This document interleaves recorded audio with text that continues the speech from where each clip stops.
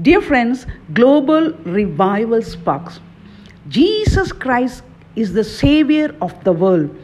Jesus came to save us from our sins. He can deliver us not only from the penalty of sin, but from the power of sin. That is the power of Jesus Christ who shed his blood at the cross of Calvary. The Bible says in Matthew chapter 6 and verse 22, the eye is the lamp of the body. If your eyes are good, your whole body will be full of light. And also in the Holy Bible, Romans chapter 13 and verse 14, rather clothe yourselves with the Lord Jesus Christ.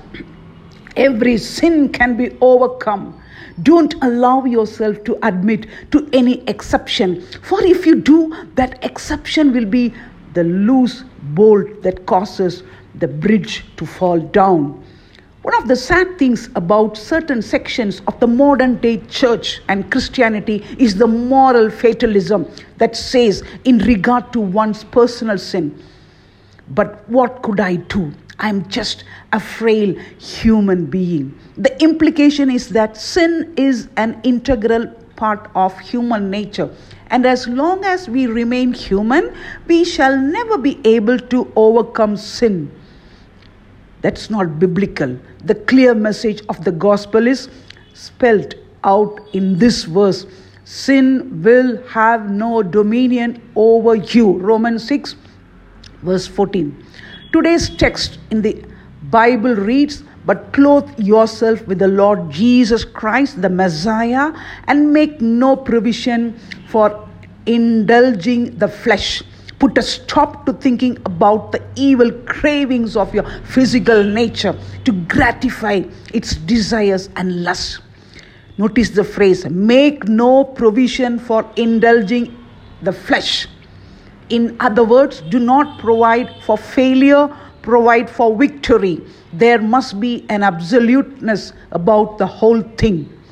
There are dangers in pretending we are winning the battle against sin when we are not, or in approaching the whole issue from self-effort. But those dangers, and these dangers, in my opinion, are not as great as mentally providing for sin in our lives. The tyranny of the fatalism that as long as we are in the flesh, we must expect to sin must be broken in the mighty name of Jesus Christ.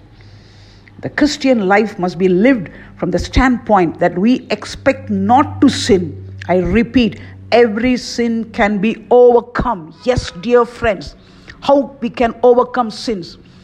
You be close with Jesus Christ and have an intimate relationship. By the power of God, God will help you, because the Bible says when we become Christians and obeying Jesus Christ, when we become a child of God, we become a new creature. All the old things have passed away. Everything has become new. That is a special thing as a child of Jesus. Don't give excuses. Because unless we are born again by the Spirit of God, nobody can enter into the kingdom of God. God is holy. Jesus is holy, holy and holy. And the Bible says, be ye holy, for I am holy. That is the power of Christ. Look at the cross. Confess your sins. Repent today. Because Jesus Christ is coming soon for his holy bride as the bridegroom, the church. Let's pray. My Father and my God, help me to lay hold on the fact that your offer is not simply to help me realize what sin is, but to release me from it. May I enter more and more into that glorious deliverance day by day. Yes, God, Jesus will deliver you from every sin in your thinking, in your speaking, and in your lifestyle. Keep looking to Jesus. Cry out to Jesus for the complete deliverance today. God bless you. Amen.